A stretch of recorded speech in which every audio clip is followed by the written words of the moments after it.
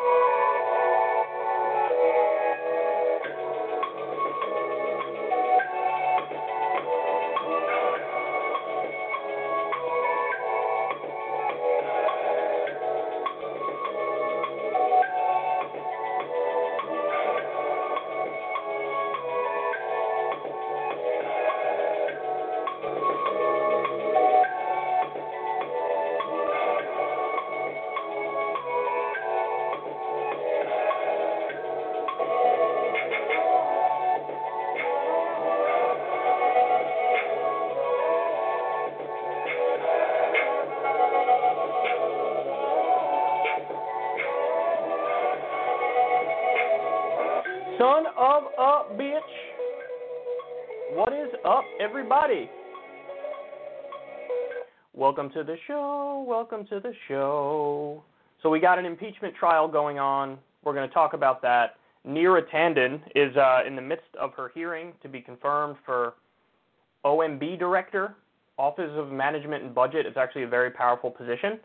So we're going to talk about those things. These are probably on the top of everybody's mind if they're a political junkie and they're following the ins and outs and the daily hullabaloo. But there's plenty of other stuff in the show as well. Julian Assange will be talking about the dog shampoo guy who blew up on Twitter and now he can't stop digging a deeper hole for himself. Interesting thing on QAnon that I want to discuss. And later on, the terrible reversal of a decision in South Dakota about weed, and Fox and Friends gets mad over the dumbest shit, and Joe Biden 100% has the authority to eliminate student loan debt. The question is, will he do it? The answer is probably not, because he's already hedging and pawning off responsibility, but there will be no question that indeed he has the right, he has the ability. And if he doesn't do it, it's because he's choosing not to do it. Okay, so without further ado, let's go ahead and get started. And like I said, we're going to do that with the issue of impeachment. Here we go. So the impeachment trial in the Senate has officially started. I want to show you part of what Representative Raskin said in his testimony against Trump in his speech here. The defense went viral, not because it was good, but because it was historically terrible. The attorney seemed like he was drunk. He was rambling. He couldn't stay on point. He was attempting to make the argument that it's unconstitutional to even have an impeachment trial right now because Trump is out of office. He didn't come close to making an argument on that. So everybody was sort of making fun of him. I got some stuff later on that exact issue. The Republican response to it has been super interesting. But let me show you some of what Representative Raskin said here.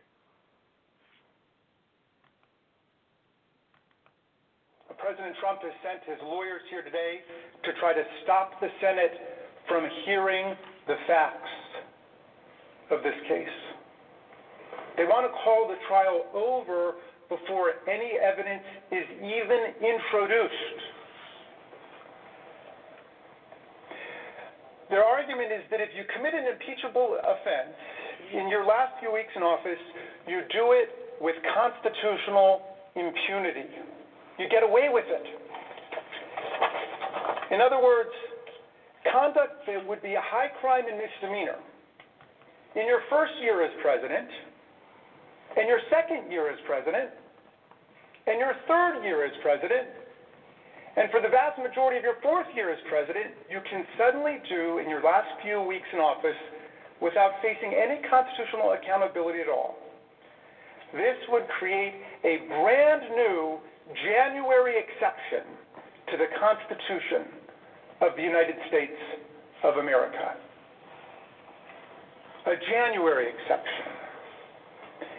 And everyone can see immediately why this is so dangerous. It's an invitation to the president to take his best shot at anything he may want to do on his way out the door, including using violent means to lock that door, to hang on to the Oval Office at all costs, and to block the peaceful transfer of power. In other words, the January exception is an invitation to our founders' worst nightmare. And if we buy this radical argument that President Trump's lawyers advance, we risk allowing January 6th to become our future. So they didn't buy the argument, and the case is going to proceed. I think that that's correct. I think they're right in that. However, I will say we are being a little silly and a little slippery in this entire conversation because he's right. He's technically correct. It's a letter of the law versus spirit of the law type thing. And yeah, if you commit an impeachable offense on your last day in office, it's still an impeachable offense, and you can get impeached for it. So it is, of course it's accurate. Of course it's true that you can't have an exception for any time during a president's term.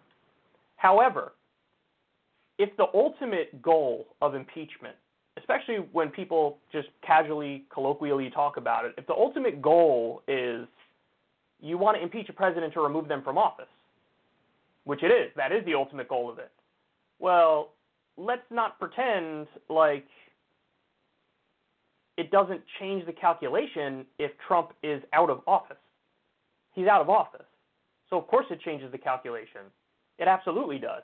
If the ultimate prize is we got to get this fucker out of there and he's already out of there, then don't act like this is anything other than really a virtue signaling exercise. Now, again, on the merits, you're correct. You're correct on the merits. An impeachable offense is an impeachable offense, and it doesn't matter if you do it on day one or the very last day of your presidency. So, you're not going to get me to argue that they're wrong. But what I am going to say is, it is a little bit of a technicality bullshit type thing, and stop pretending like this isn't just a giant virtue signaling exercise because he's already gone. So this is the Democrats going, we really dislike this guy, Trump. He's so bad. He's really bad. I'm against him. Are you against him? I'm totally against him. Are you against him? We're all against him. And guess what? The public doesn't like him right now. We agree with the public. The public agrees with us. Isn't that wonderful? Aren't we so the party of the people? Don't you guys think we're totally fighting for you here? You're just doing what is effectively high-minded virtue signaling. And the other point is, he's talking about we can't allow somebody to get away with crimes in their last month in office. Bitch, you guys allow presidents to get away with crimes in the middle of their term. I've seen it time and time again. You didn't impeach George W. Bush. You didn't impeach Dick Cheney. They were doing torture and war crimes and, honestly, things just as bad, if not worse, than Donald Trump, albeit different. But, of course, they did high crimes and misdemeanors in office. Of course they did. So it's very selective in how they enforce it. It really is. I mean, the other point is, as we've made a million times, is they really focus more on, like, Russiagate and the Ukraine phone call for the last impeachment.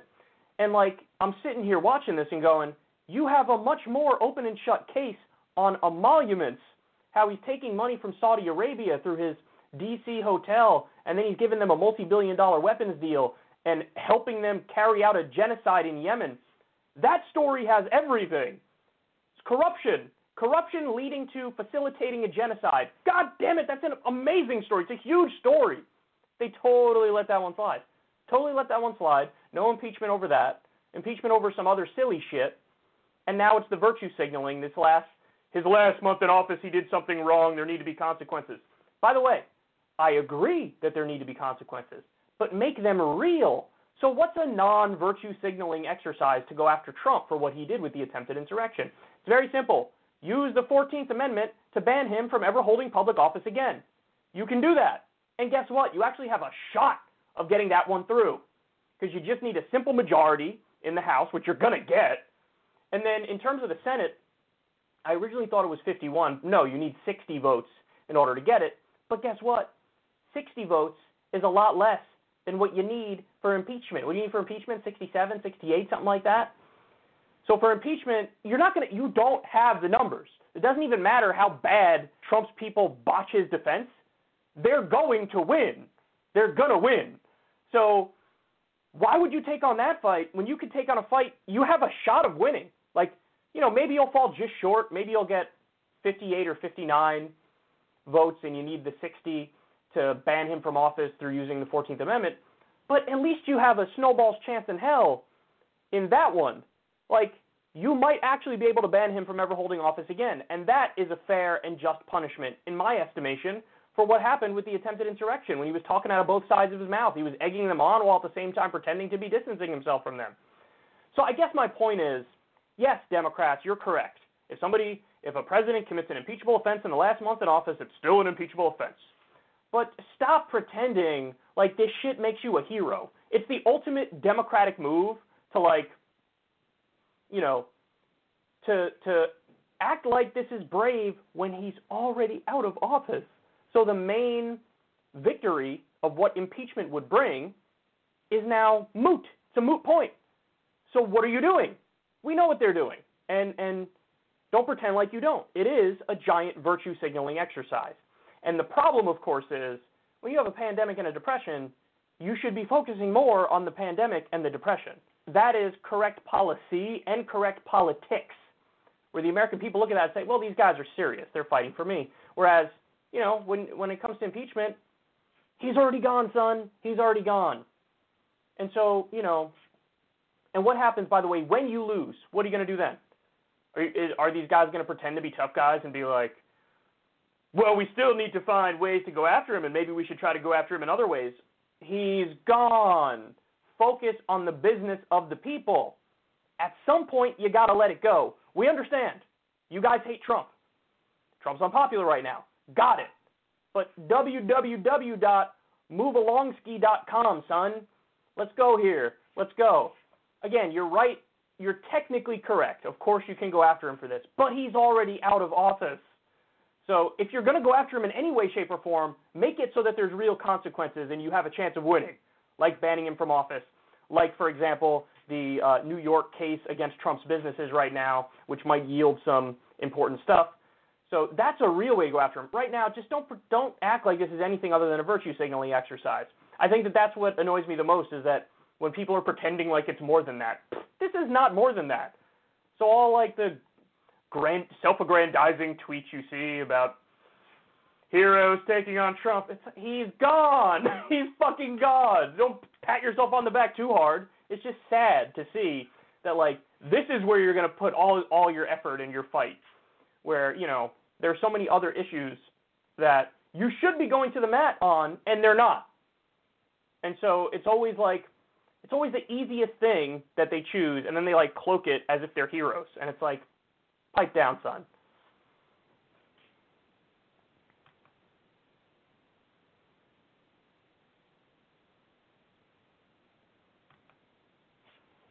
Okay, next.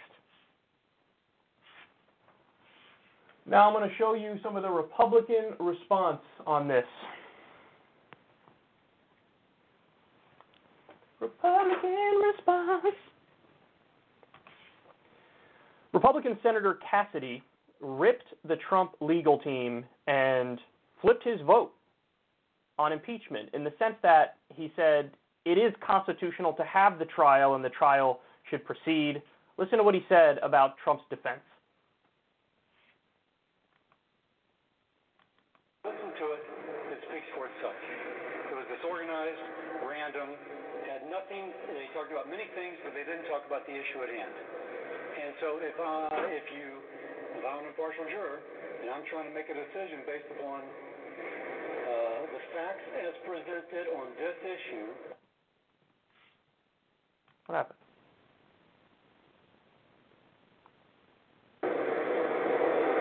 Then the House managers did a much better job.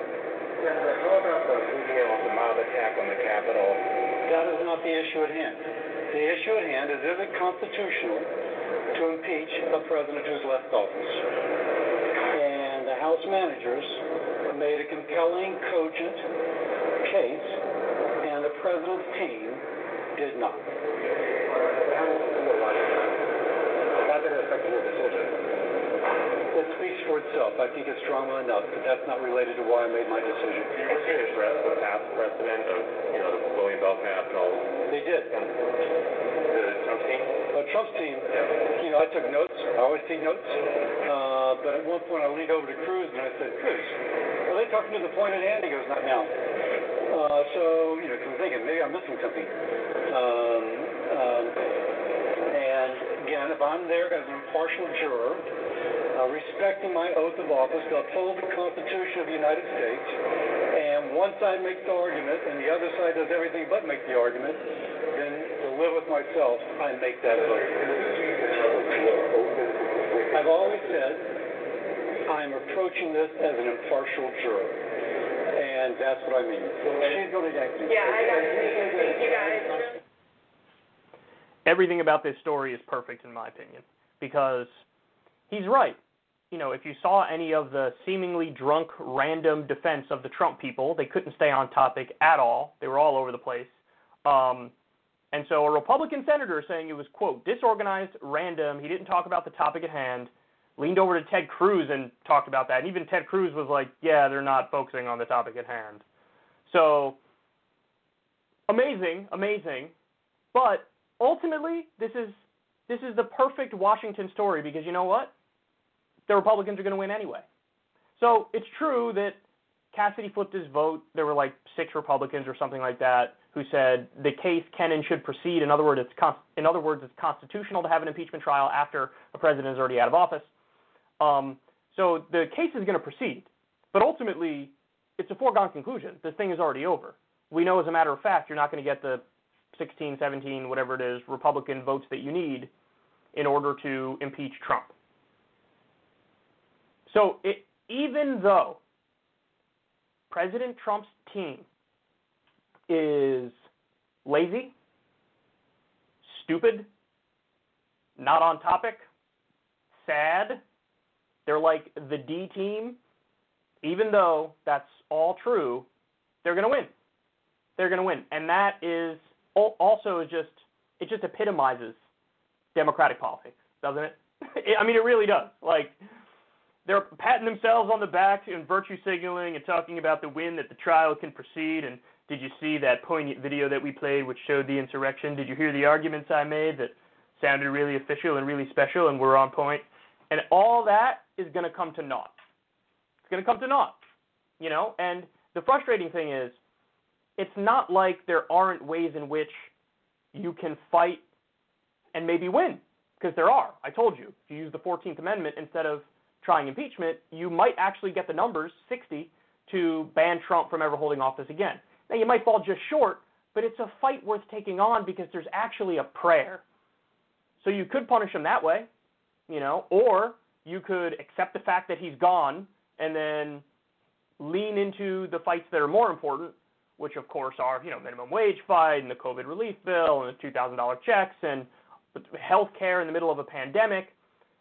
So you should and could put all your time and energy and effort in the things that can yield results and that matter. But instead, the thing that's, the thing that's going to rule the day is the virtue signaling exercise where you're going to lose no matter what.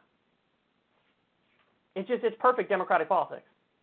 They already knew going into it that they were going to lose, and they're still like patting themselves on the back as if like anything's being accomplished. It's not. I hate to tell you. And I'm getting like I am at the point where I need to stay off Twitter, because when I see the self-aggrandizing, narcissistic tweets of Democrats who think they're doing something here, I want to shove a fork in my eye. It's this like learned helplessness of being comfortable in your loserdom. Because I don't know about you guys, but where I'm from, the goal is to actually win and do everything we can to actually win. And if this is a foregone conclusion, it's a waste of time. So congrats on your virtue signaling exercise. It's not going to get anywhere. I sincerely believe you would have had a better chance of forcing through Medicare for all than you would have getting this impeachment through. I sincerely believe that. I get it. It's a long battle. It's an uphill battle. You're going to have to flip a lot of votes. But you can get enough grassroots energy and support to really scare the shit out of Democratic politicians, to force a lot of them to vote for it. And even if Medicare for All failed in the short term, I think you could have sparked such a movement that it would win in the long term, in the near future. I don't see any of that happening. This is Democrats going to lose and then tuck their tail between their legs and go away, and maybe also sort of pretend that they won even though they didn't. So virtue signal galore. And even in a situation where the Democrats had a much better argument, a much better team, stayed on message, you're convincing some Republicans to agree on the initial point of the trial should proceed. Even with all of that, you're still going to lose. So it's just too perfect. It's too on point and on the nose for what Washington, D.C. has become and for what the current political moment is. And people are way too comfortable with this stuff.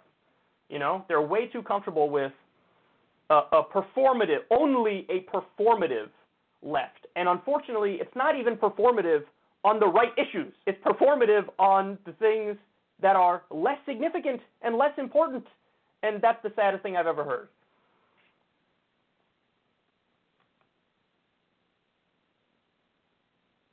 Okay.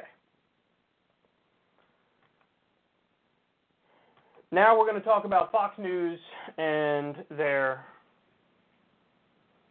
minimum wage bullshit. Fox News ripped the idea of a minimum wage increase, and you have Art Laffer here, the world's worst economist, call it, quote, ridiculous. Take a look.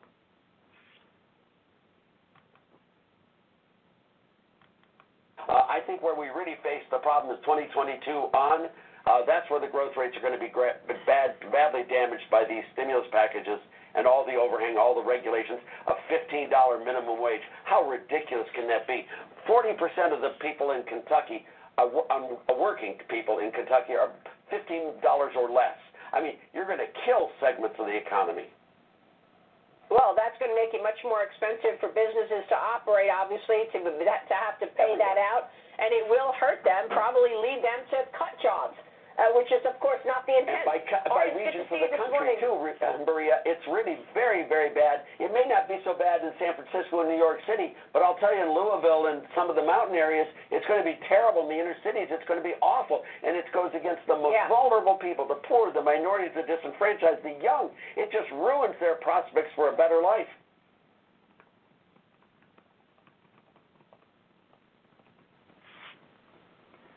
So his argument is, I'm against raising the minimum wage because it would ruin your prospects for a better life. I care so much about the poor and minorities that I'm against raising the minimum wage. That's why, because I care about people at the bottom of the economic ladder. Have you ever heard a worse argument than that? I mean, this guy is so full of shit, it's coming out of his ears. He called a minimum wage increase, a $15 minimum wage, quote, ridiculous. He also said that growth is going to go down because of the stimulus. I mean, that just shows his conception of economics is exactly backwards. Like, he couldn't be more wrong.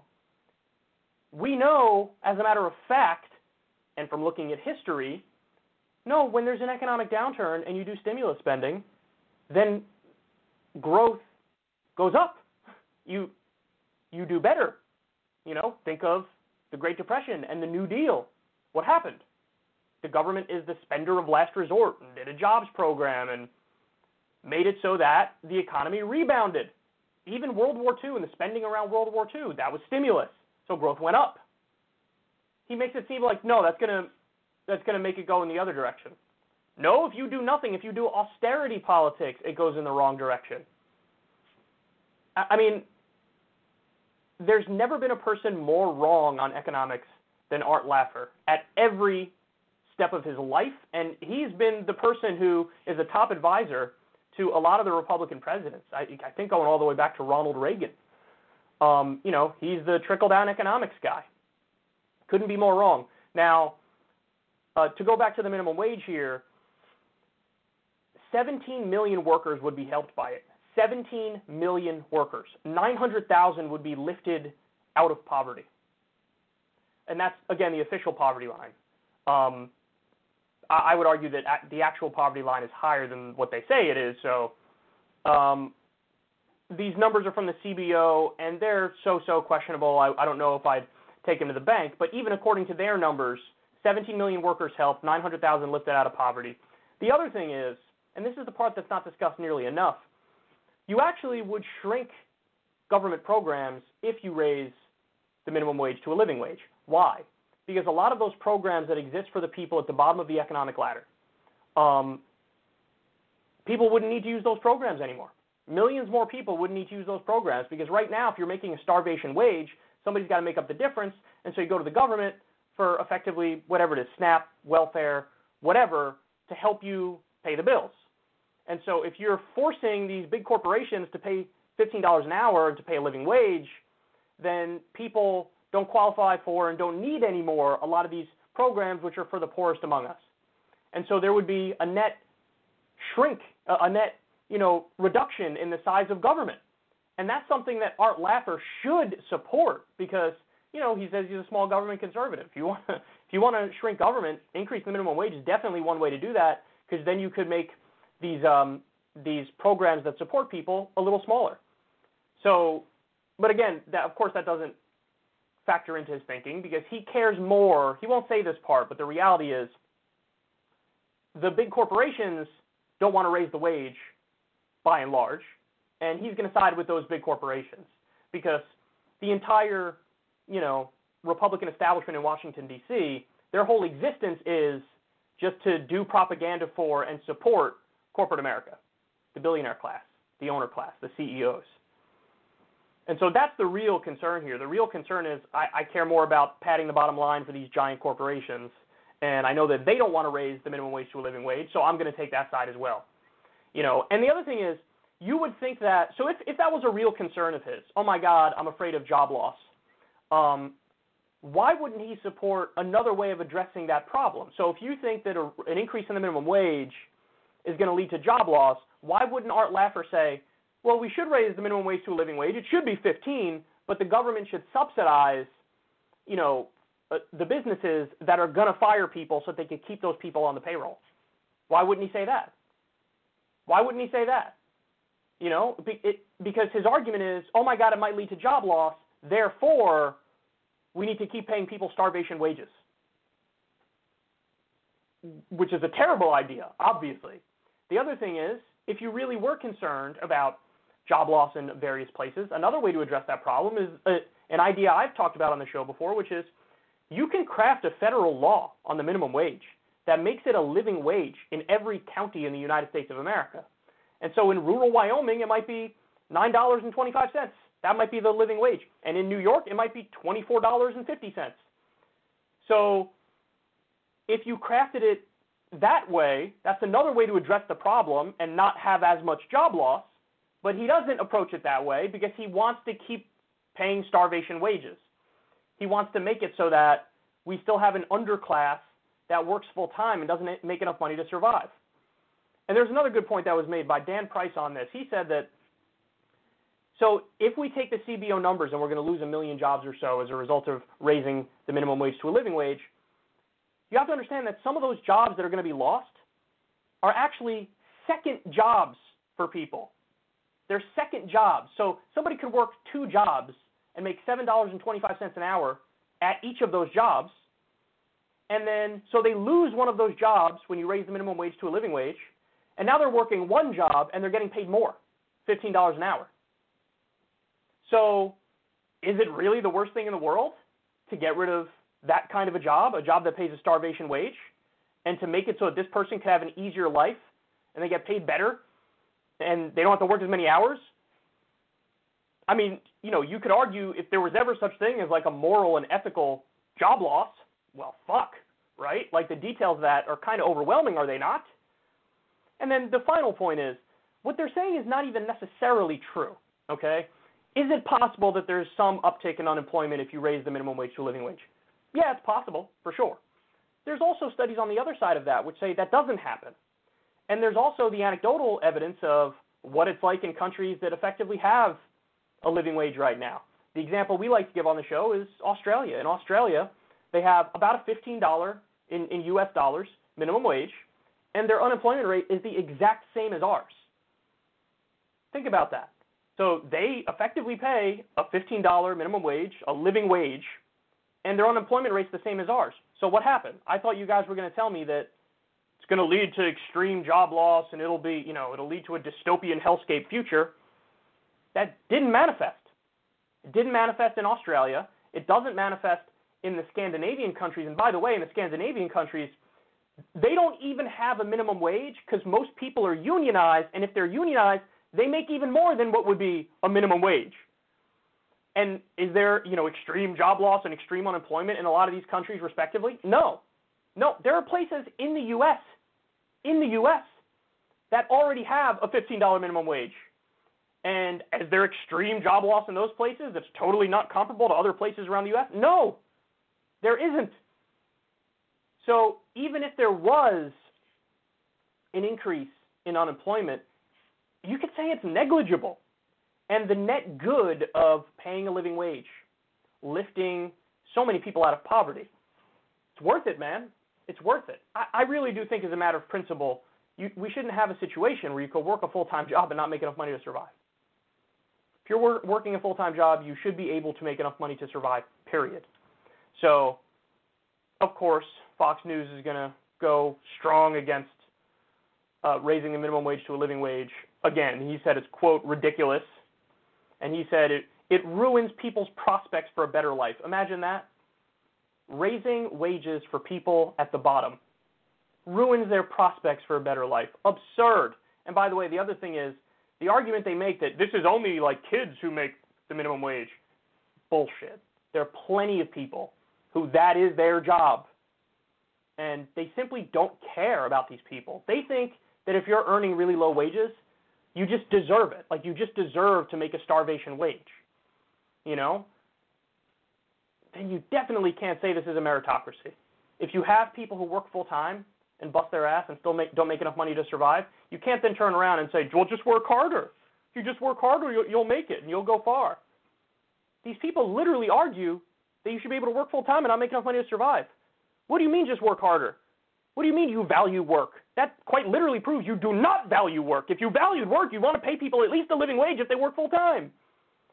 So it's all bullshit, and it's all just working backwards from their conclusion that the corporations are always right, the billionaires are always right, and if that means you have to make a starvation wage, so be it. So this is so everybody understands, if anybody has fallen into that trap of thinking the Republicans or Fox News or whatever, or working class, are for the working class, hilarious. Laugh along with me.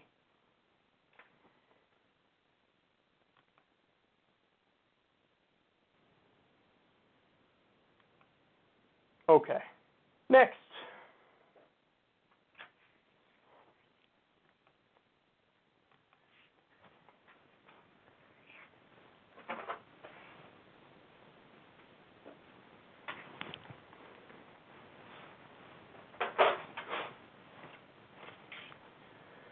Joe Biden is unfortunately following in Trump's footsteps in one of the worst possible ways.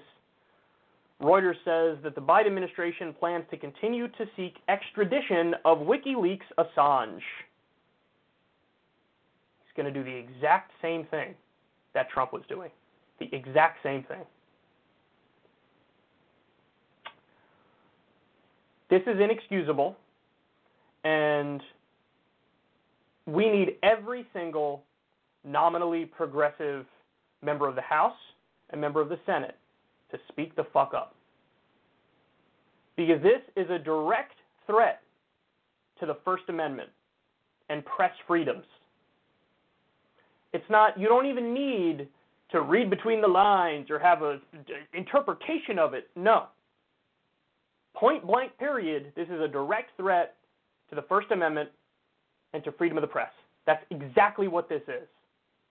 You gave Trump or you give Biden the authority to crack down on somebody like Julian Assange, you're giving the government the green light to go after anybody who publishes things that they don't like in the media. So it is the definition of authoritarianism. That's what it is. So I want to see every Justice Democrat, every member of the squad, Bernie Sanders, whatever other nominally left senators there are, if you could say there are any, I want to see all of them. The libertarian-leaning ones. So we're going to need the Amashas and the Rand Pauls. Every single one should be speaking up in support of Julian Assange. You're playing with fucking fire here. This isn't just a partisan issue. This is a press freedom issue. It's a constitutional issue. It's a First Amendment issue. Because remember, we all know why they're throwing the book at Julian Assange. And it's got everything to do with the fact that he exposed war crimes. That's what it's about. I've told the story a million times on air, and I'm sure all of you know it, but Chelsea Manning basically has a conscience and said, oh my God, our soldiers are committing war crimes in Iraq, and I have video of it. They killed civilians and then circled around and killed the first responders, and we're laughing about it. That video was given to WikiLeaks and Julian Assange, and he released it. You want to know why? Because that's what a journalist does. That's what somebody who has a conscience does. This is what you do. But what's the argument against him? Oh, this information was like top secret or classified or whatever the fuck because of something, national security. So shut your brain off, and you're not allowed to release that. This is the exact same shit that was said during the Vietnam War with the Pentagon Papers, when we eventually learned that the military were using Agent Orange and napalm and massacring innocent villagers in random villages. That's what we learned about Vietnam. And the public had a right to know that. Why? Because they're doing these things, these war crimes, in our name, with our tax money. Do you want your tax money going to murdering innocent people? Is that what you want? I didn't think so. So how do you change it? Well, you learn about it through this thing called the press, and then you pressure your politicians to change it. That's what it was in Vietnam. So now we're talking about the exact same principle, the exact same thing when it comes to the Iraq War.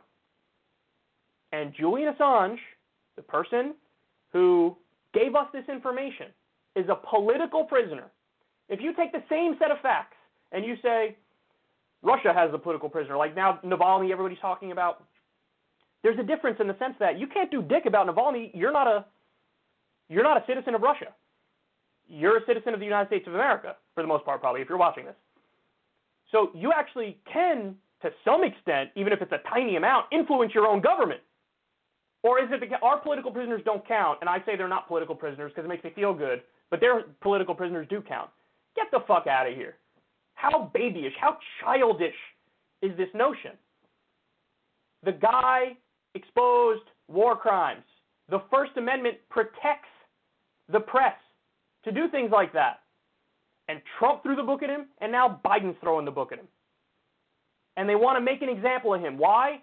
So that everybody learns their lesson and nobody in the future exposes war crimes. The U.S. government wants to be able to get away with whatever the hell they want to get away with, and they don't want the measly public getting involved, telling them to act in a more ethical or moral or just or legal way. So that's what's going on here. Where's Alexandria Ocasio-Cortez? Where's Ilhan Omar? Where's Rashida Tlaib? Where's Ro Khanna? Where's Mark Pocan? Where's Bernie Sanders? Where's Sherrod Brown? Where's Elizabeth Warren? Where are you? Where are you? Where are you? Where are you? And while we're at it, why aren't you talking about Edward Snowden? Why aren't you telling Biden to pardon Edward Snowden and Julian Assange? Instead, Biden goes in the other direction, and he said, not only am I not pardoning Assange, I'm going to continue to throw the book at him just like Trump did. Where are you? Or do you just not care about the First Amendment and about press freedom? Do you just not care about it? And why don't you care about it? Is it because you're in the power circles now? So you believe the bullshit arguments about, no, it's moral and just when we are authoritarian and crack down on journalists, yes. It's the moral thing to do, yes. What is it? Or are you just lazy and ignorant on the issue? What is it? Why are you not talking? It's unacceptable. It's unacceptable. There's no excuse to sit back while the government turns towards authoritarianism. And we're not going to say anything. We're not going to voice objection to it. We're not going to apply pressure. Nothing. What a sick joke. Why is it on like a small group of online leftists to bring this up, and libertarians as well? Why? Why is it on us? Why is it on us to have to do it? When we're talking about the First Amendment and freedom of speech and freedom of the press, this is the Constitution, and it's on us? It's a sick joke, man. It's a sick joke. They need to put this to an end. They do. They absolutely do. Not only does he need to not throw the book at him, pardon Assange, pardon Snowden, and apologize. That's the path forward. Okay. All right, y'all. Let's take a quick break. When we come back, we're going to have a hell of a lot of fun because we are going to talk about dog shampoo, guys. Stay right there.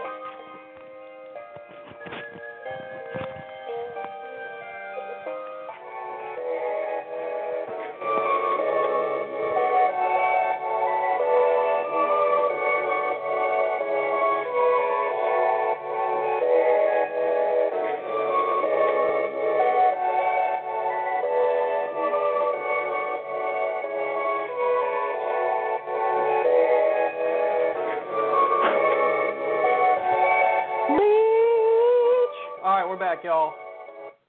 We are back. Let's talk about dog shampoo guy. Yay! Oh, this is going to be good. I'm going to enjoy this very much. The other day on Twitter, there was a character. You're going to see his name here. I'm blanking on it off the top of my head, but you'll see his name when I show you the clip.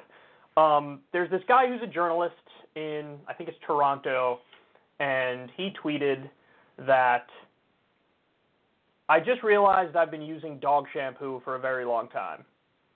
And I can't believe I was doing that. It really doesn't help that they put dog shampoo in, like, the tiniest font imaginable. And then he showed a picture of the bottle. Dog shampoo was written in tiny font, but there was a giant picture of a dog on the bottle. So anyway, this tweet blew up, and everybody was, like, poking fun at him, because why the fuck not? You know, it happens, man. I've been the target of this from time to time on Twitter when I say something dumb or when I say something that, people want to pounce on. It happens, man. That's life. That's life on Twitter. Everybody needs to grow a thick skin and get the fuck over it. It is what it is. But not this guy. He went on Fox News. Now, this guy, Mark Stein, is trying out a new show here because they're trying to fill a time slot, and he's horrendous. But they decided to do a segment on, like, how terrible and evil cancel culture is.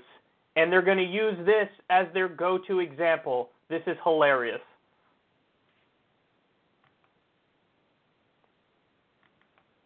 Jonathan Kay is a senior editor at the online magazine Quillette, which is always an interesting read. Over the years, he's written big, meaty essays on all the big subjects: war, pestilence, social justice, gender dysphoria, Inuit whale hunting. And none of it went anywhere until the other day when he did a throwaway tweet revealing that for the last 3 months he'd accidentally been washing his hair with his dog's shampoo. And next thing you know, big-time Hollywood stars Seth Rogen and small-time lefty hack Keith Olbermann and the rest of the blue checker were pounding on him. Jonathan Kay joins us tonight. Jonathan, as I think you put it in one of your tweets, this escalated rather quickly. Yeah, it was really strange. It was supposed to be this self-deprecating joke. And, I tweeted it, and then I think I walked my dog, and then I checked my phone, and it was like, Seth Rogen was calling me names. It was a very surreal way to spend my Sunday morning.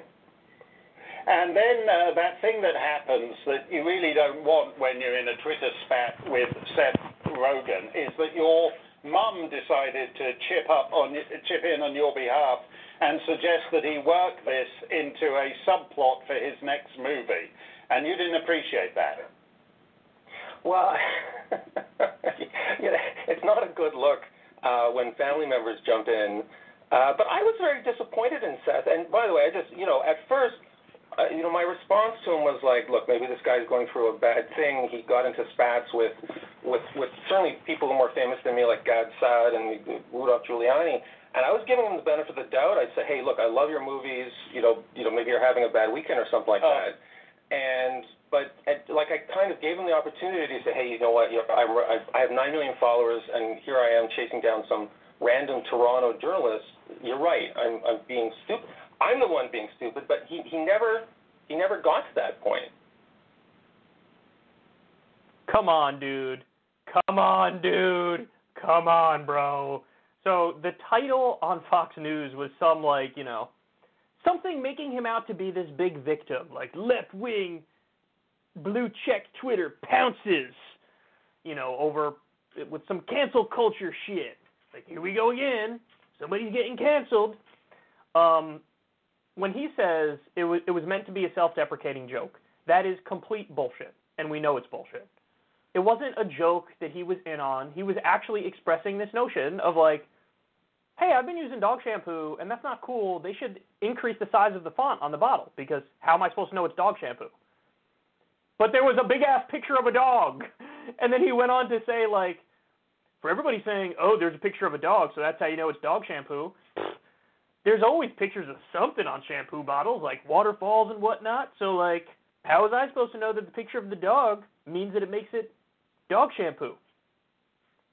My dude, that's why people are pouncing on you. That's why they're pouncing on you. And by the way, it's also not like they're making it seem like it's vitriolic. It's not vitriolic. People are joking and having fun because that's what happens. Listen, I'll tell you guys, I'm sure some of you watching this know this incident that happened with me, but there was a time a few years ago, going to like Politicon or some shit or Joe Rogan, and we're flying over the middle of the country, and I look out the window, and I just see like the most gorgeous patterns and colors I've ever seen.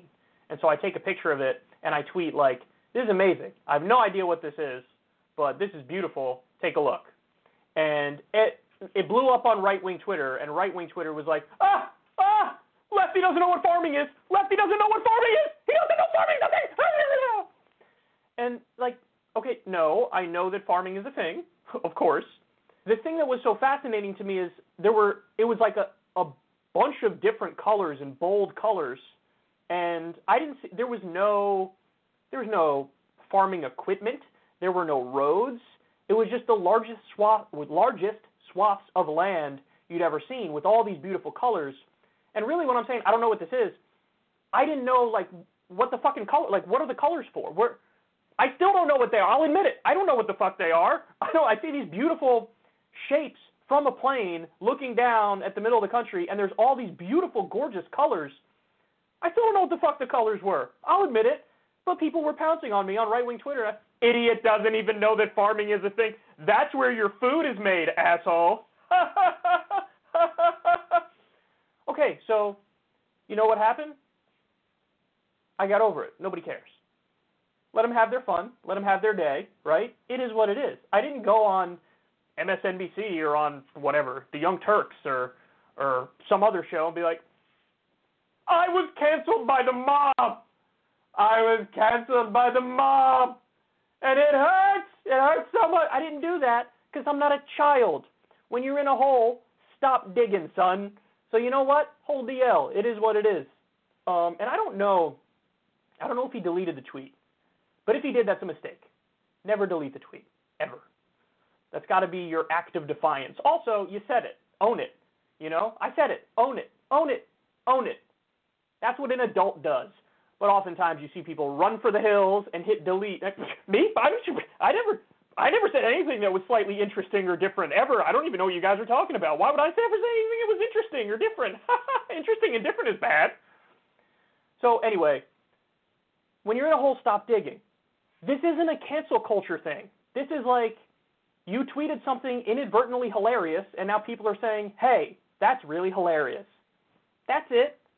It's like, and here's the main point, guys.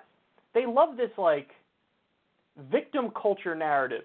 They always accuse the left of buying into this victim culture narrative and, like, you guys are just doing the oppression Olympics. One person wants to be a bigger victim than the next on the left. All you care about is victimhood. And then the second they feel like they can get away with crying and pretending to be the victim, they do it. As evidenced by the dog shampoo guy. You're not a victim, dog. You're not. I was really disappointed that Seth Rogen made fun of me. I don't give a fuck. Why would I give a fuck? That's actually kind of funny. The dog shampoo tweet was objectively hilarious, and not because it was a self-deprecating joke on your part. It was hilarious because you couldn't fathom that a big-ass picture of a dog's face means it's dog shampoo.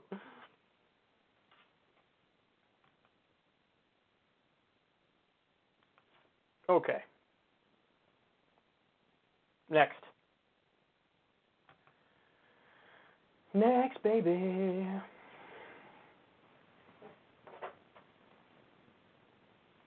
We're going to talk a little bit about QAnon and how you deconvert people. This is really interesting to me. A former QAnon supporter went on CNN and is going to explain how it's possible to deconvert people like her.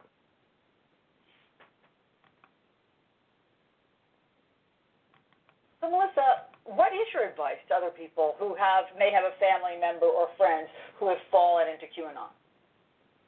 You know, I speak to people every day, family members who say, what advice can you give my friend? Can you talk to my loved one, my sister, my mother? And it's heartbreaking. It gives me chills just thinking about it, because I know that these people have to be empowered to make the conscious choice to leave the cult themselves.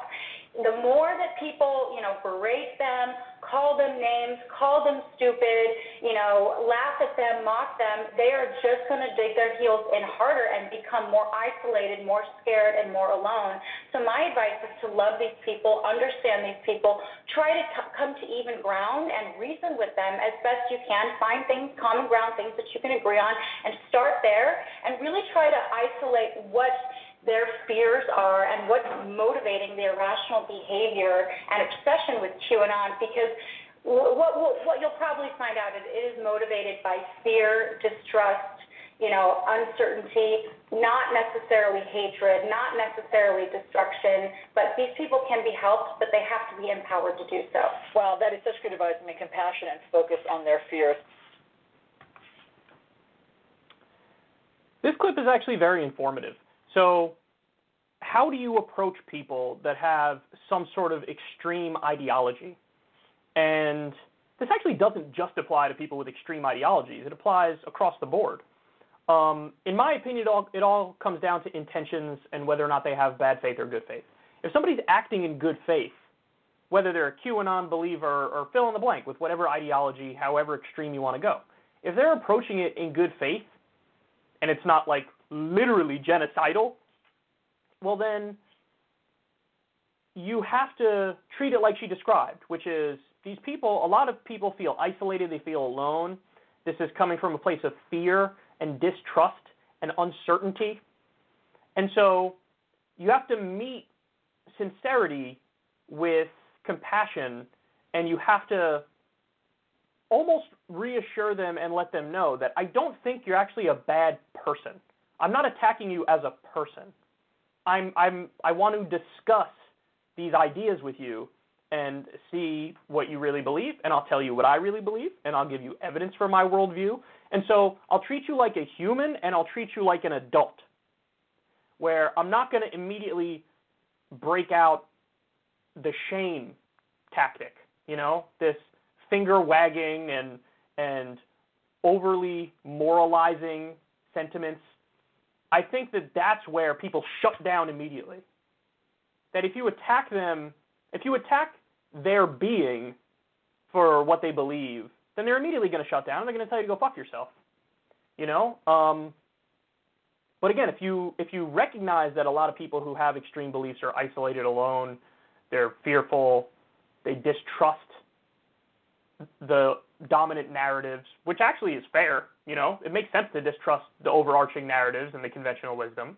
They just maybe come to the wrong conclusions, and they have uncertainty. If you approach these people and you soak all that in and adjust accordingly, you'd be surprised how many minds you can change. So, but now on the flip side of that, if somebody has bad intentions in the sense that they're acting in bad faith, then I say unleash the hounds. You know what I mean? So in other words, when you talk about some ghoul elected Republican politician who's swimming in money from the military-industrial complex and Wall Street and you name it with the special interest, when it's a corporate Democrat who's swimming in money from the military-industrial complex and Wall Street, and they're really serving those donors above and beyond their constituents. In a situation like that, that person doesn't have good intentions. They don't have good faith. They're deeply corrupt, and they've sold out.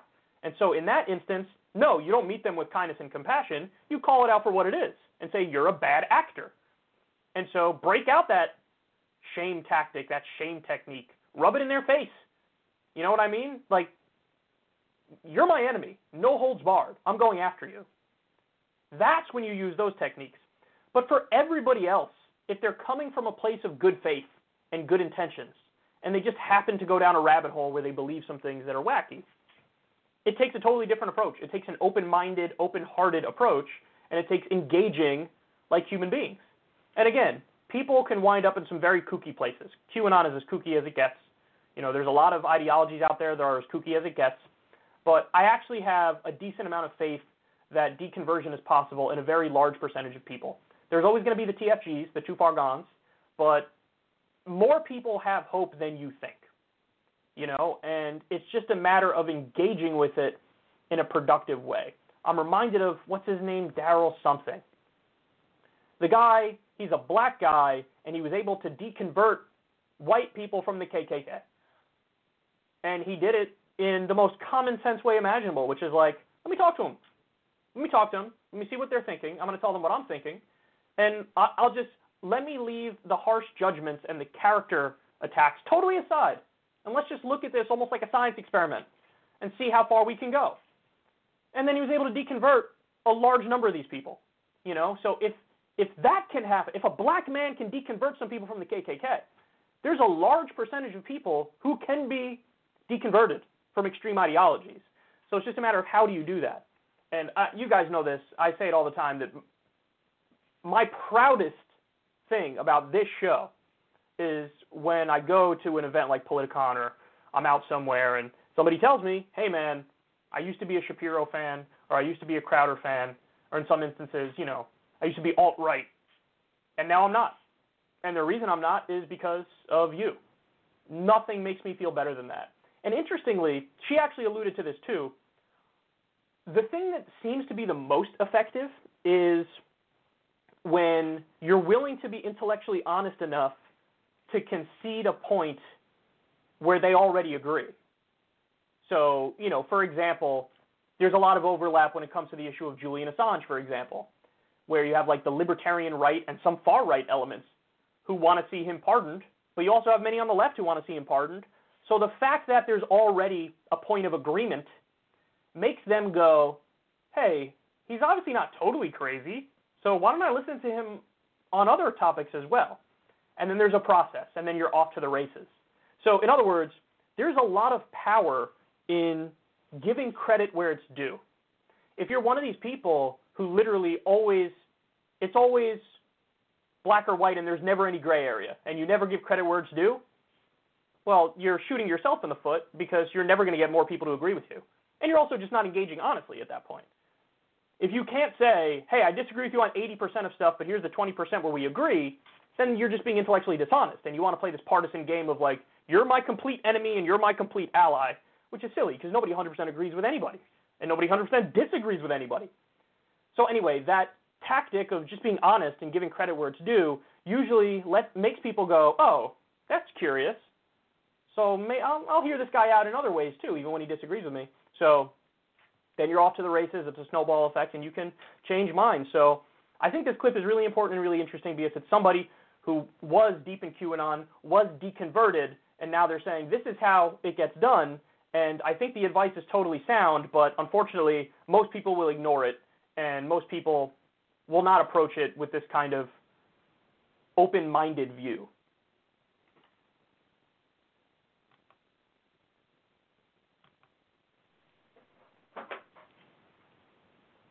Okay, now, Neera Tanden time, baby. Here we go. So Neera Tanden was picked for OMB director. It's a very important position as it pertains to the budget. And she was questioned about the issue of money in politics. Now, as I'm talking to you now, Bernie Sanders just did his questioning of Neera Tanden, and he had similar questions. But this is from the other day, and this was actually Republican Senator Josh Hawley prodding on the same issue. Take a look.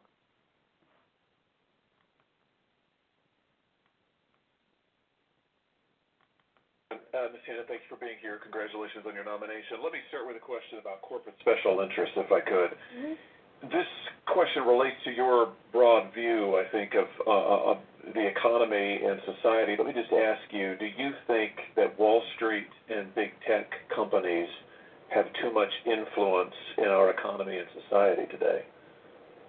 Yes. I'm glad you say that. I agree with you, and I've talked for years now about these concentrations of power, how they stifle competition, hurt small business, and ultimately hurt working people. I want to ask you about a report from the New York Times and other outlets suggesting that you solicited tens of millions of dollars in donations from Wall Street and Silicon Valley companies as president of the Center for American Progress, including very large contributions from Mark Zuckerberg. I understand that in early 2019, Senator Sanders actually wrote to your organization suggesting that these corporate interests may be inappropriately influencing your work. Can you just give us a sense of how you will, if you're confirmed as OMB director, how you will advocate for working people, given this history of soliciting tens of millions of dollars from the biggest and most powerful corporations on the planet? Senator, the role of OMB is to serve the public, and I am 100% committed to that role. And let me say that, just to be clear, I believe that the Center for American Progress took funding from the Chan Zuckerberg Foundation, not Mark Zuckerberg directly, but I completely take the point about concerns about funding. And I can commit to you that I will always uphold the highest ethical standards. I will work with Twitter folks at OMB to make sure I do so, but I will also say that no policy or position I have taken has been determined by the financial interests of any single person. $665,000, I think, for the personal foundation of Mr. Zuckerberg. Millions of dollars from Wall Street financiers, big banks, foreign governments, Silicon Valley, $1 million from the managing partner at Bain Capital, $2.5 million from the UAE. That was between 2016 and 2018.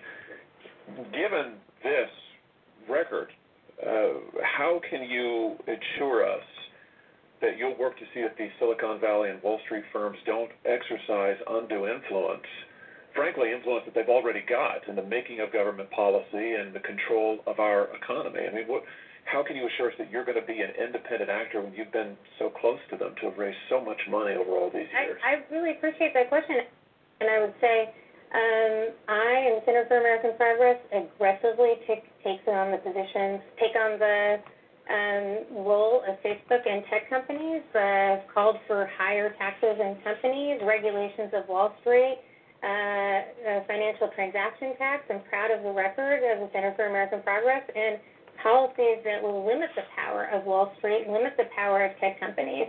I would welcome the opportunity to talk with you and work with you on those ideas, because I do agree with you that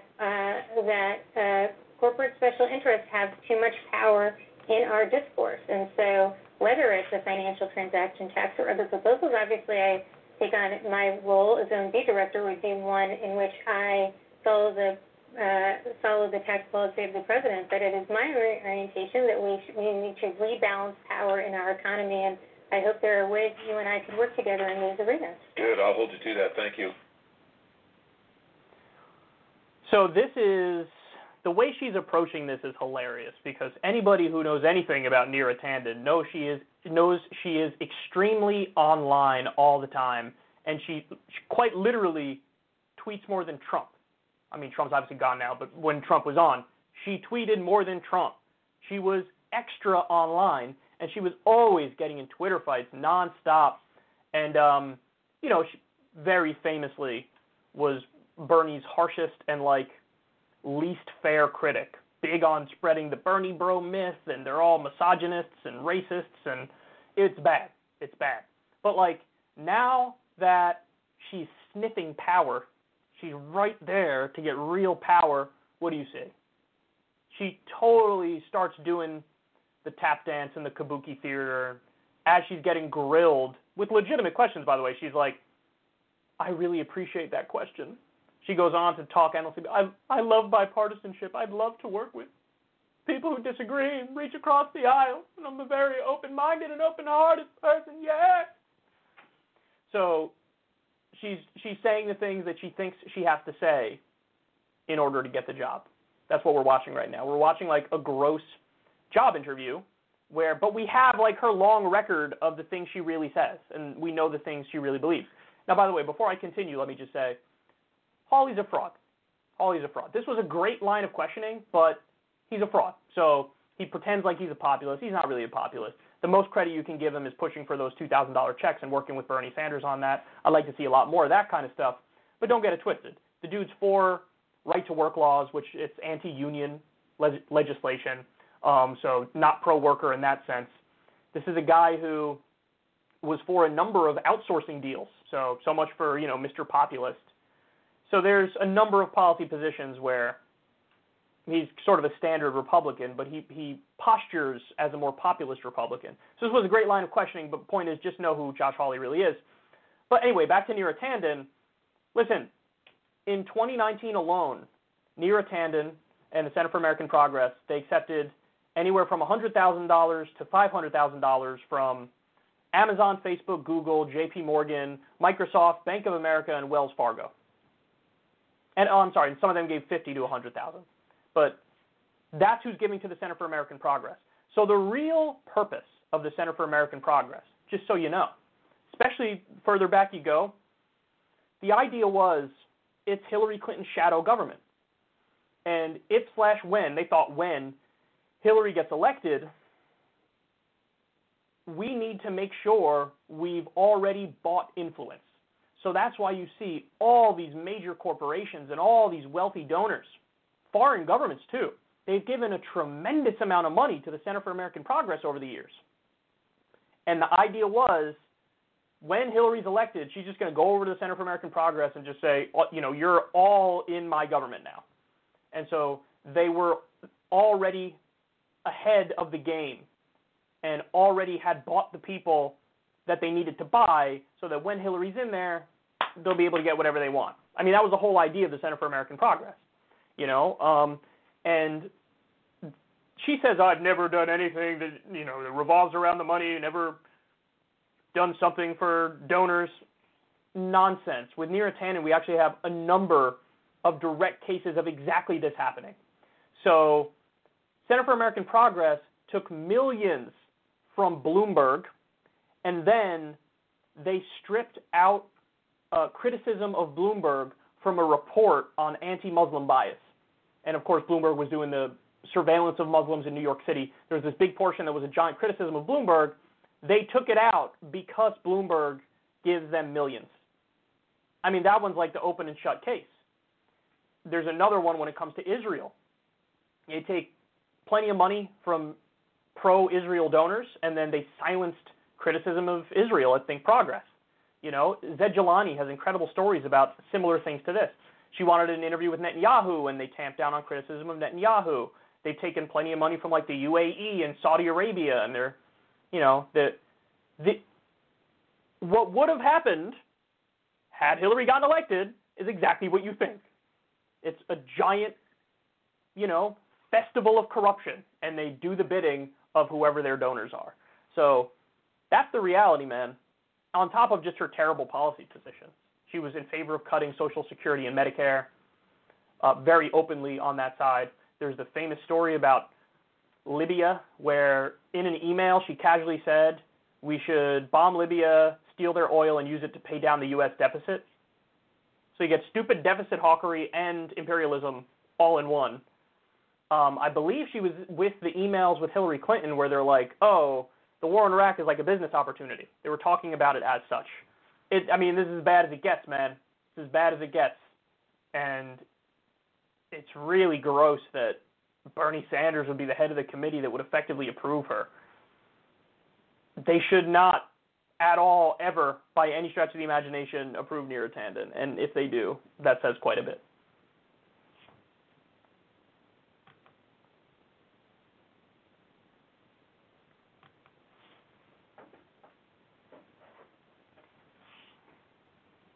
Okay. I got more on Neera. Oh, boy. Neera Tanden's posting got her in trouble during her committee hearing to be OMB director. I have a take on this that might be a little surprising to people. Take a look.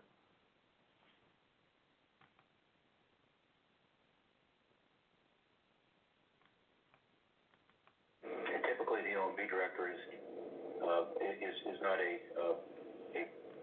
partisan in particular because you have to have these kinds of relationships.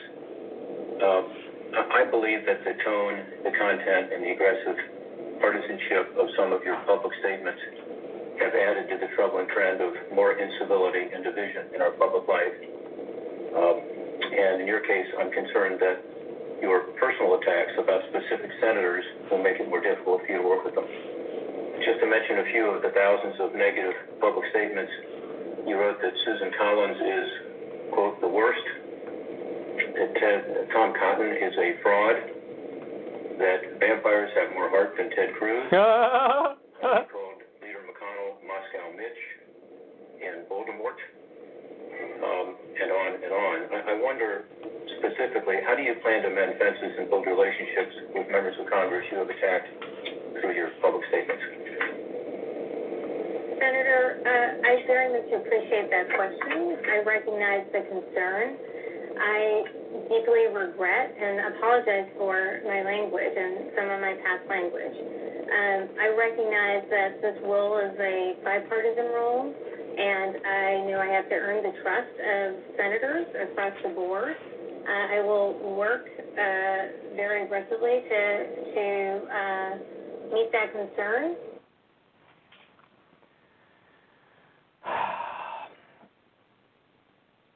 If there's anybody who should hate Neera, particularly for her posting, it's me, it's us, it's people like us, because she was the most vicious against Bernie and all of Bernie's supporters.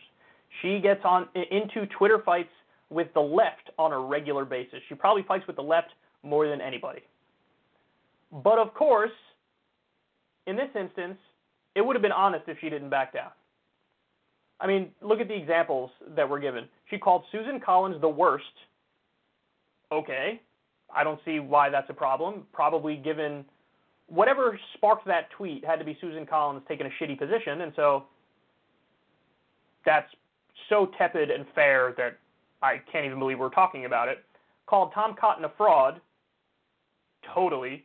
Vampires have more heart than Ted Cruz. Not only is that correct, but that's funny. Moscow Mitch is dumb because you guys know I think the whole Russia nonsense is totally made up. But calling him Voldemort, yeah, I like that one. You can call Mitch McConnell Voldemort any day of the week in my book, and I like it a lot. So her reaction is, oh, I appreciate the question. I recognize the concern. I deeply regret and apologize for my language. You don't appreciate the question, you don't recognize the concern, and you shouldn't deeply regret or apologize for any of that stuff.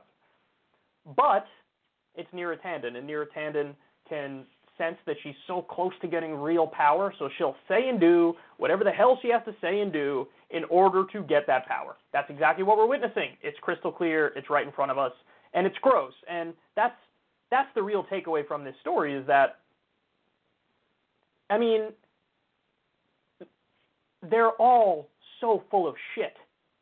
They're all so immensely full of shit. It's kind of stunning how full of shit they are. They will flip on a dime, man. It is instantaneous. What do I have to say? What do I have to do to get a little bit more power, a little bit more self-aggrandizement? What do I have to do? I'll do whatever you want. You want me to apologize for shit that I really shouldn't apologize for? Fine, I'll apologize for it. You want me to bulk? I think she bulk deleted tweets. That's some cuck shit. I'm sorry, that's as cuckish as it gets, man. I would respect it a lot more if she just owned it. Yeah, I said it. I kind of stand by. If you want to apologize for some of them, fine. If you're going to apologize for all that, you're going to apologize for saying that vampires have more heart than Ted Cruz. If anything, that's too kind to Ted Cruz. Because you're admitting he might have a heart when he doesn't. So, the qualities I care most about, it's like honesty, sincerity, being genuine, candor. Like, these things are super important, and they're a real judge of character. And you don't apologize for some of the most accurate things you've ever said. You just don't do it. And the fact that she's doing it means she's going to play the game. Let me play the game to get a little bit more power. And it's part of the whole problem with Washington. Even the question from Rob Portman, it's like, Rob Portman? Rod Portman? Rob. I think it's Rob Portman. Doesn't matter. He's so irrelevant. Anyway, he says, oh, your tone and you're so aggressive with how you say these things, and there's a lot of incivility and division. And this is the exact sort of shit that they're obsessed with in Washington, which is why a lot of them hated Trump, even though he was the ultimate elitist. But, like, I don't think regular people care as much as they do. I just don't. The whole, like, decorum and civility nonsense. At the end of the day, all people want out of their politicians is to help make their lives a little bit better. Do the things you're supposed to do. Represent us. You know, rebuild the infrastructure, raise wages, fix healthcare, end the wars. That's what people want from D.C., but instead they continue all the shitty stuff, but then say, I promise as we keep fucking you, we'll do it in a way that seems very professional. Should have doubled down, Nira. I would have respected it, and I would be doing a segment giving her credit if she was like, I got to stand by most of what I said there. Let's be serious. That would have been gangster, but of course she didn't do it because she's Nira Tandon.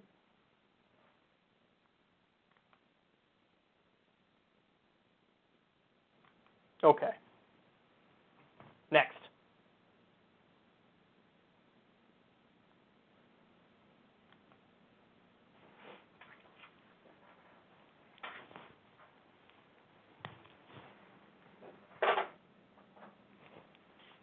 All right, let me give you the new number, which honestly should scare you.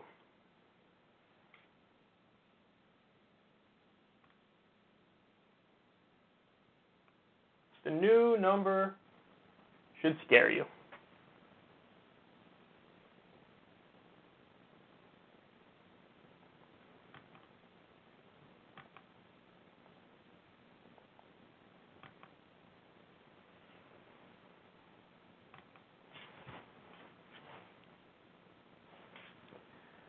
There's a new number that we just learned about. This is being reported in the Washington Post, and honestly, this should really bring Democrats back down to earth. That's what this story should do. So, Republicans came within 90,000 votes of controlling all of Washington, D.C. 43,000 votes for president.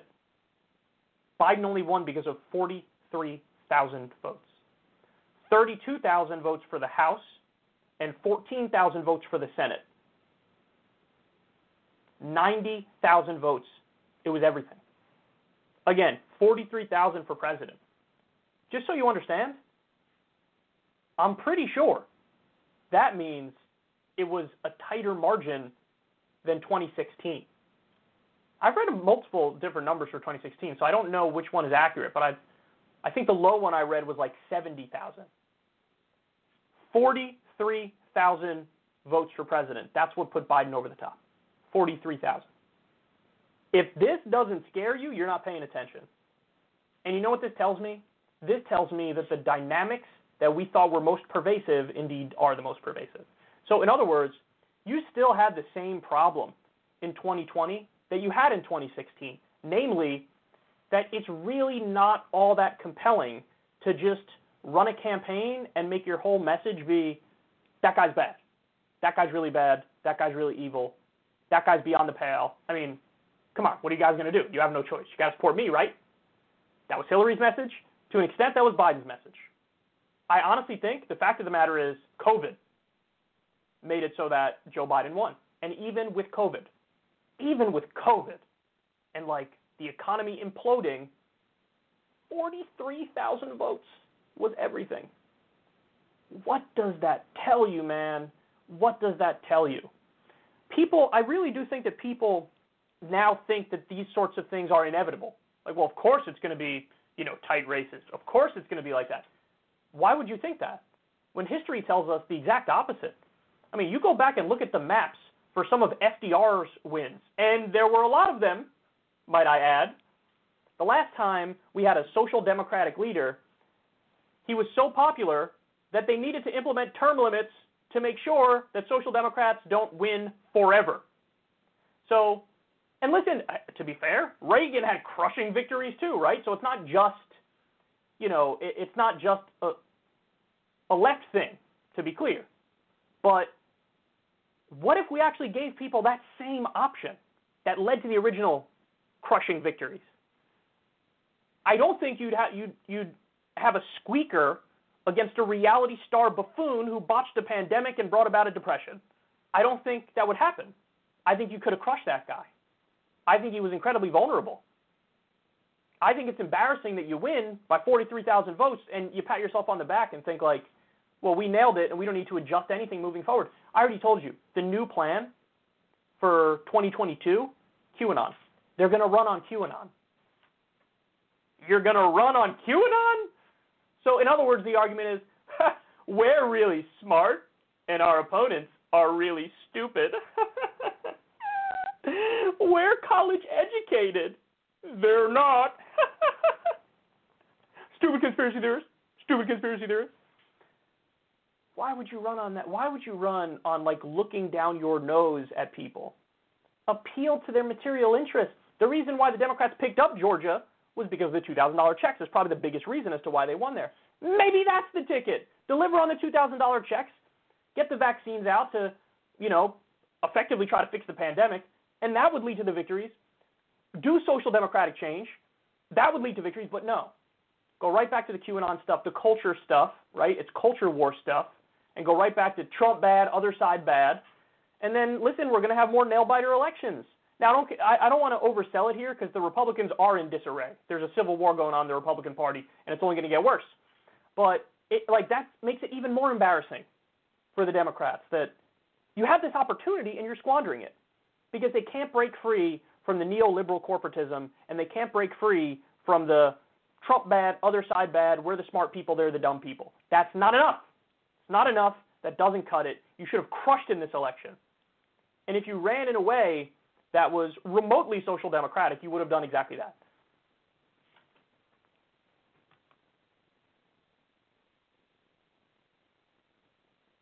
Okay. Here we go, little bitch.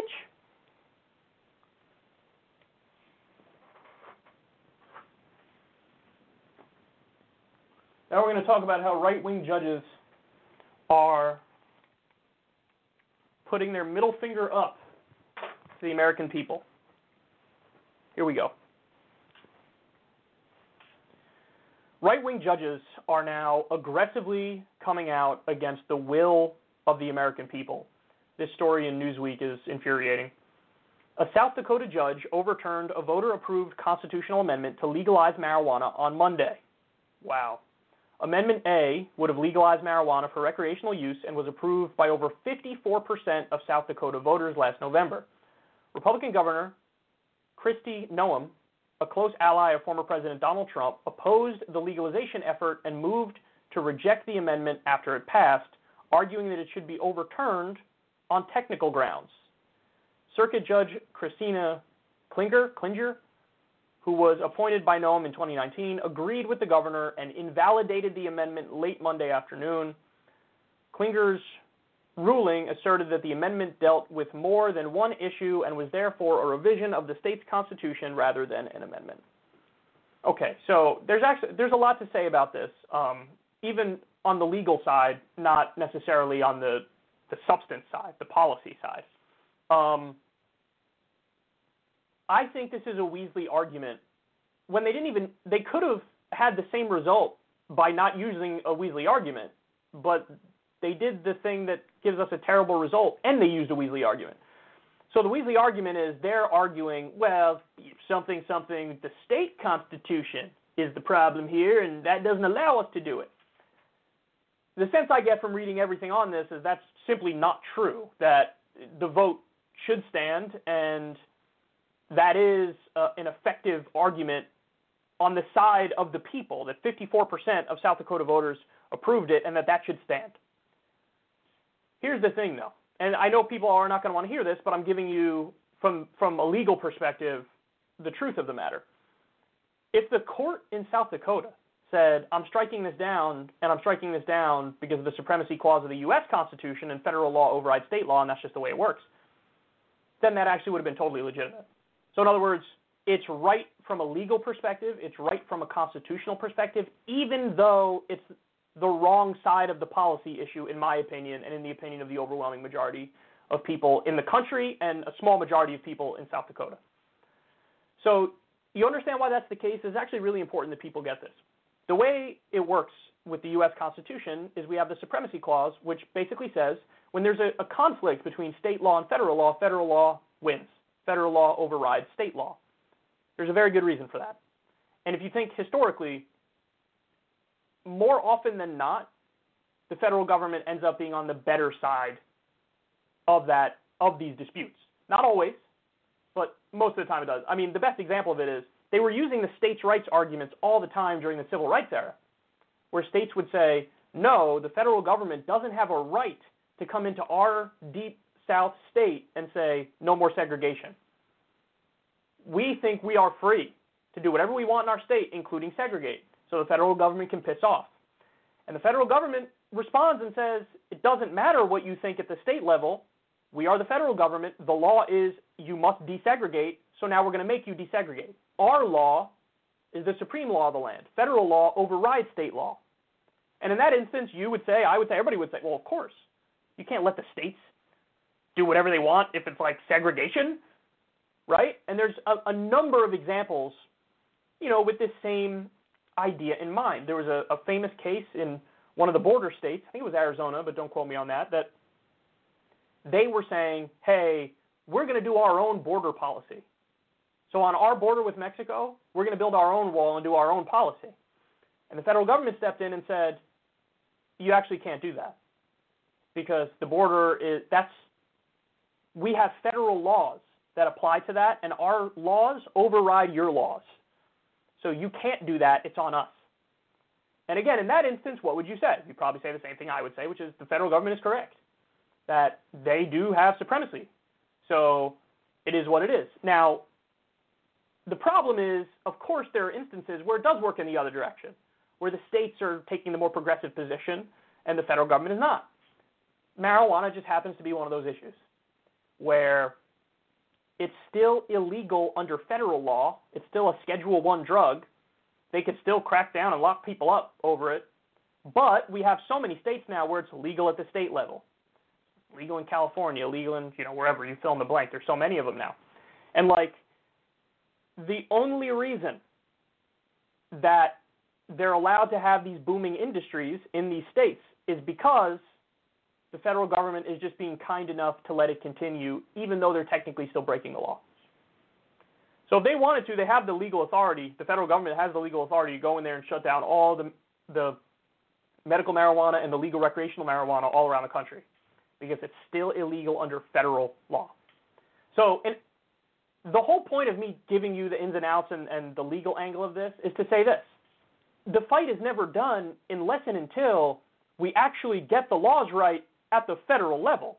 Joe Biden could today effectively legalize marijuana, or at least decriminalize it all around the country. He just has to remove it as a Schedule I substance and take it off the list completely or just make it a lower category. That's it. That's all he'd have to do. But until he does that, it's still technically illegal, and we're just allowing the states to continue to break federal law. So anyway, now to come full circle to South Dakota here, the argument they're using is Weasley bullshit because they're saying, I don't know, this direct initiative, which went the way we don't like, we're going to say it's unconstitutional under the state constitution. That's nonsense. Nonsense.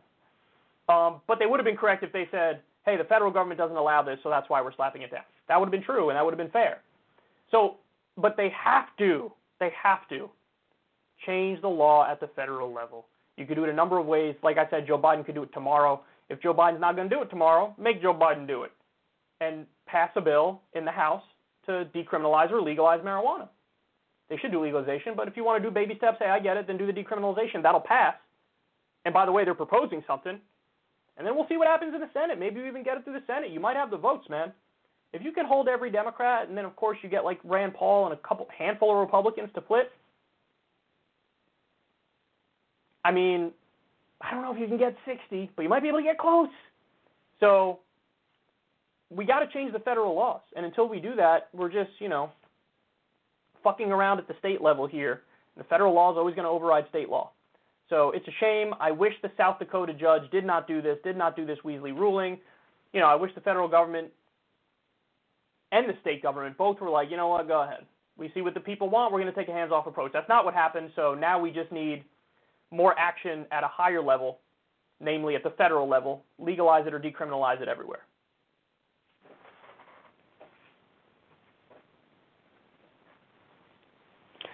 Now we're going to talk about student loan debt. There's a Harvard lawyer by the name of Eileen Connor, and she's going to discuss here whether or not Biden has the legal authority to cancel student debt. Watch this.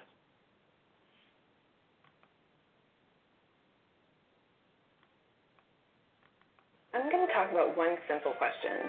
Is it legal for President Biden to cancel student debt? The answer is yes. He can do it today without any other action by Congress. Let me explain why. Imagine you lend me $20. It's your $20.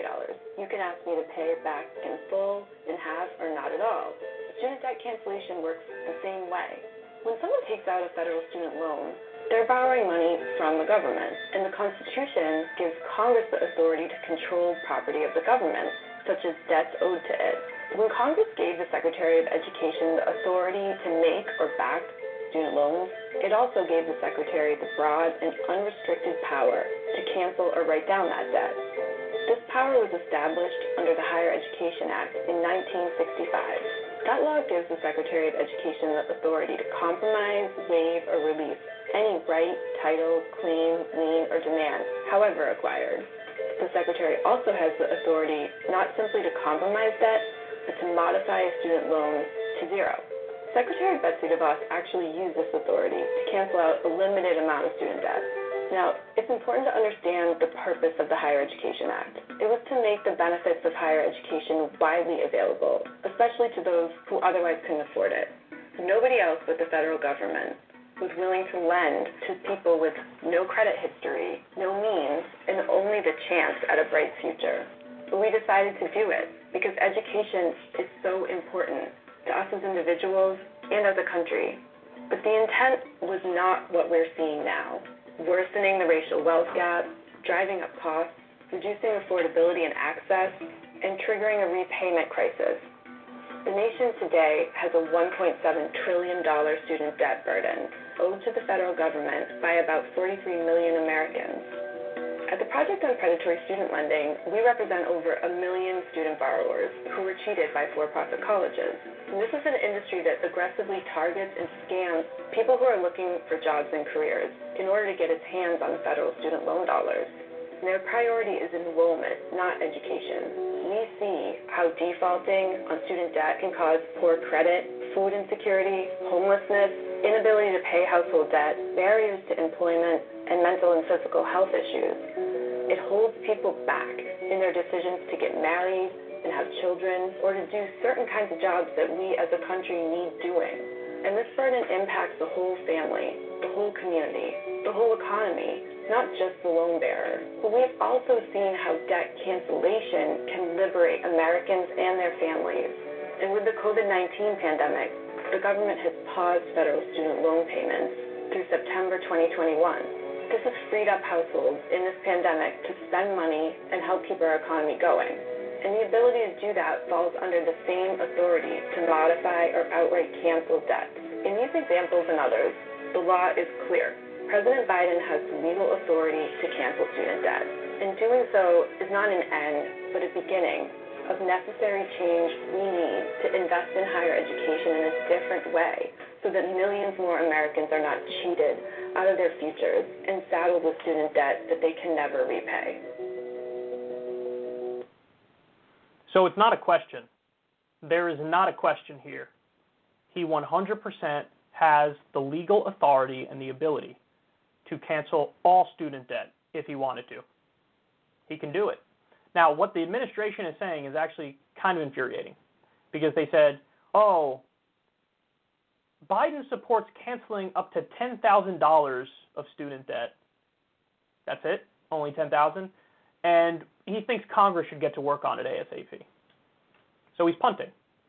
He's punting, which means he really doesn't support it because it ain't going to get through. So if it's not going to get through and you have the authority to do it and you don't do it, it means you don't want to do it. That's what it means. So, listen, here's where you need a strong left, and you need an unapologetic left. Because, as we've discussed previously, there are tactics, there are tricks you can use to force his hand. And the easiest one, and I say easy in the sense that it's easy to understand, not that it's easy to pull off, it'd be difficult, but they still should do it, is put a block on everything unless he does it. Listen, we're not gonna allow anything through unless and until you cancel student debt. We'll block everything. All you need is a dedicated faction of Justice Democrats who are willing to fight. Sorry, we care so much about the $1.6, $1.7 trillion in student loan debt. We know how that's holding back a generation. We can eliminate that. And we're going to fight for these people because it's the right thing to do. And, okay, Joe, you don't want to do it? Fine. Well, then get comfortable with nothing ever getting done ever. We'll block everything. We'll block everything. Now, you want to be reasonable or you don't want to be reasonable? It's on you, bro. You can have things passed today. You can have things passed tomorrow. You just got to eliminate student loan debt, which you could do with the stroke of a pen. Go for it. Now, they're not going to do this. And it all goes back to the thing we've talked about a number of times, which is they have the right policy ideas, a lot of these people in D.C. on the left. The problem is there's no leadership and there's no discipline. You would need a true leader to step up to say, this is what we're going to do.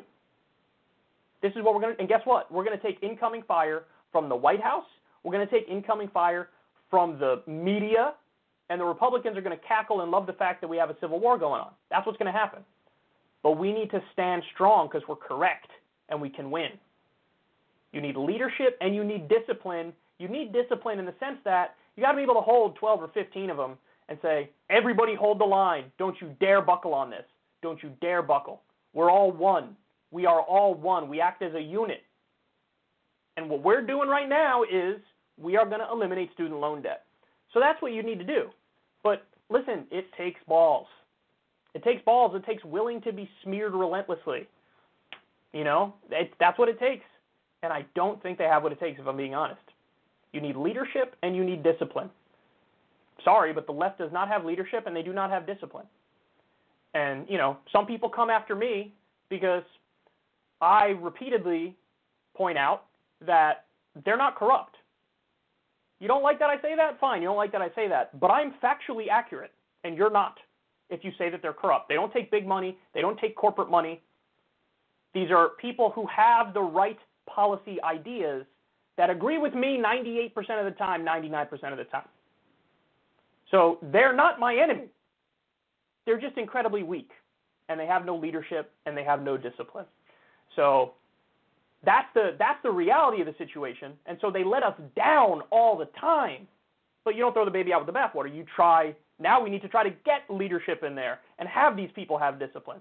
And thankfully, at least there's some path here and there's some light at the end of the tunnel, because I do think that Nina Turner is going to provide a lot more leadership than anybody else would going to Congress.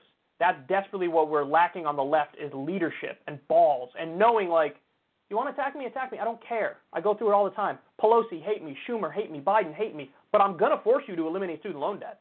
I'm going to do that. That's what we need. But we don't have fighters. And there is no leadership and there is no discipline. And so until we get to that point, it's all talk. But now you know for sure. Not me speaking. Harvard lawyer Eileen Connor, who's an expert on this, she's speaking. Biden has the ability to eliminate all student loan debt right now if he wanted to. Okay. Final story of the day, y'all. Here we go, baby.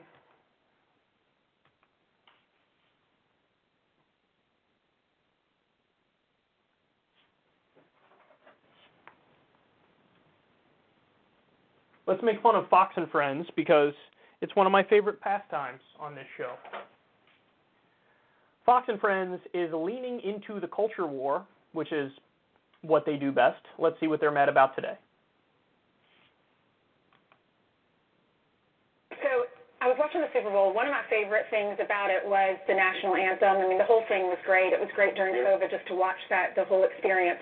But if you go to a Dallas Mavericks game now, you will not hear or be able to stand for the national anthem because they're not playing it anymore. They're not singing it anymore.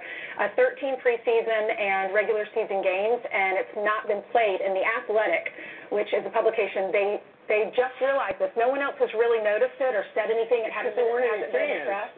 That's true. Yeah. So The Athletic, they write, this is the quote from that publication, the Dallas Mavericks have ceased playing the national anthem before home games this season and do not plan to play it moving forward. A decision made by the owner, Mark Cuban. The Mavericks did not publicize the anthem's removal. And Mark Cuban has declined to comment further on it, Brian. Yeah, I texted him this morning. I also got this just cut and pasted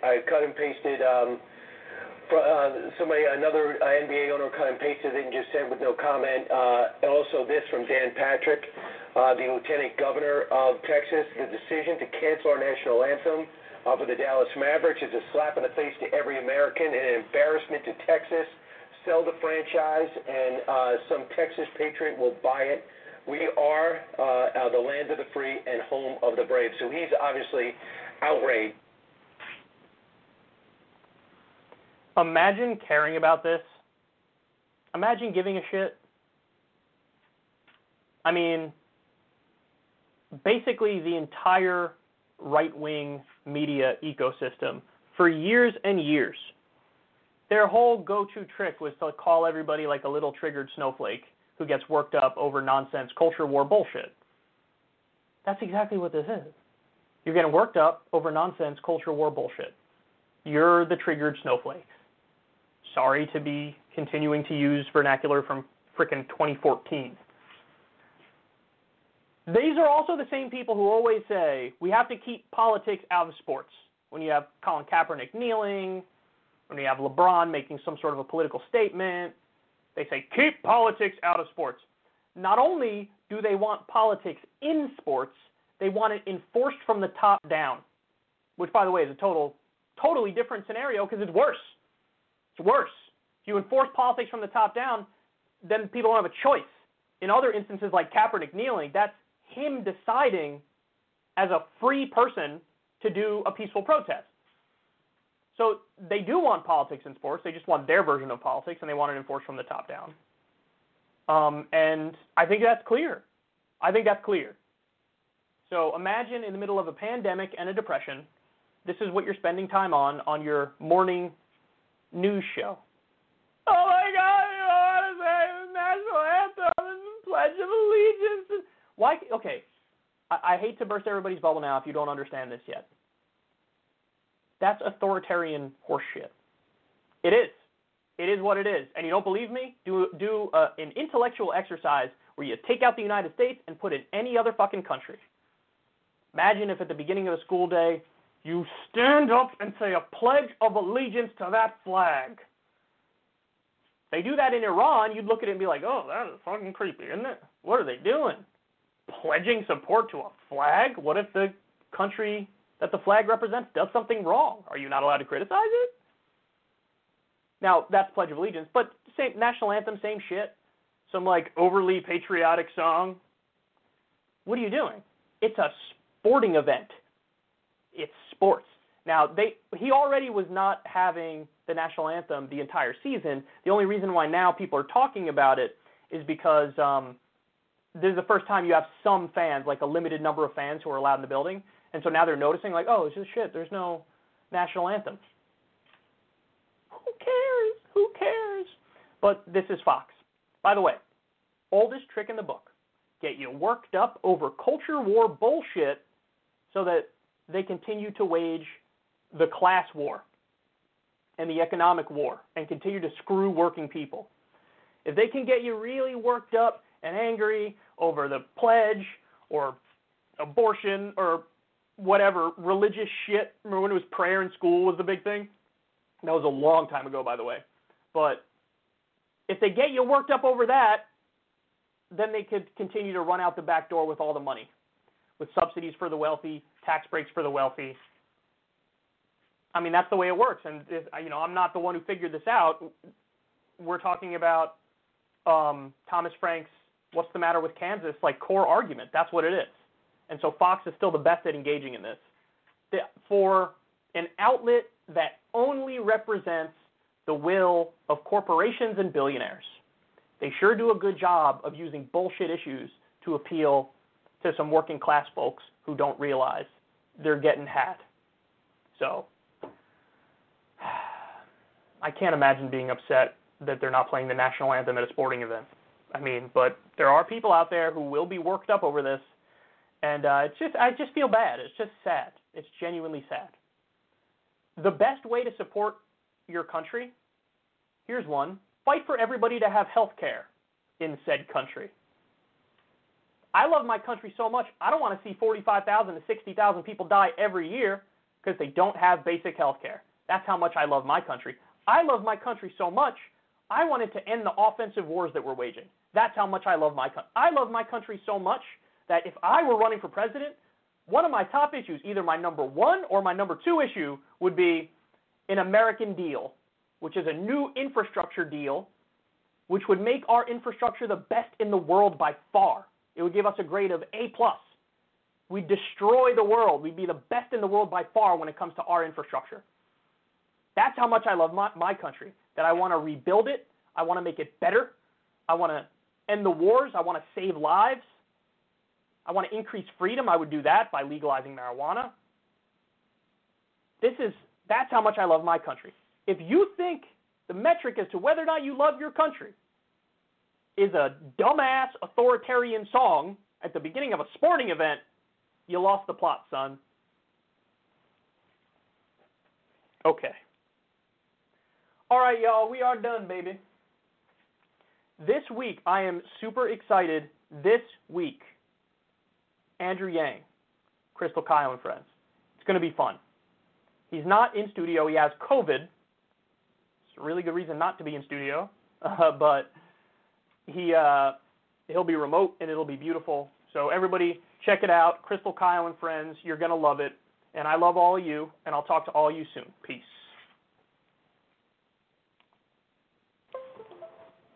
Hello, it is Ryan, and I was on a flight the other day playing one of my favorite social spin slot games on ChumbaCasino.com. I looked over at the person sitting next to me, and you know what they were doing? They were also playing Chumba Casino. Coincidence? I think not. Everybody's loving having fun with it. Chumba Casino is home to hundreds of casino-style games that you can play for free anytime, anywhere, even at 30,000 feet. So sign up now at ChumbaCasino.com to claim your free welcome bonus. That's ChumbaCasino.com and live the Chumba life. No purchase necessary. VGW Group. Void where prohibited by law. See terms and conditions. 18+.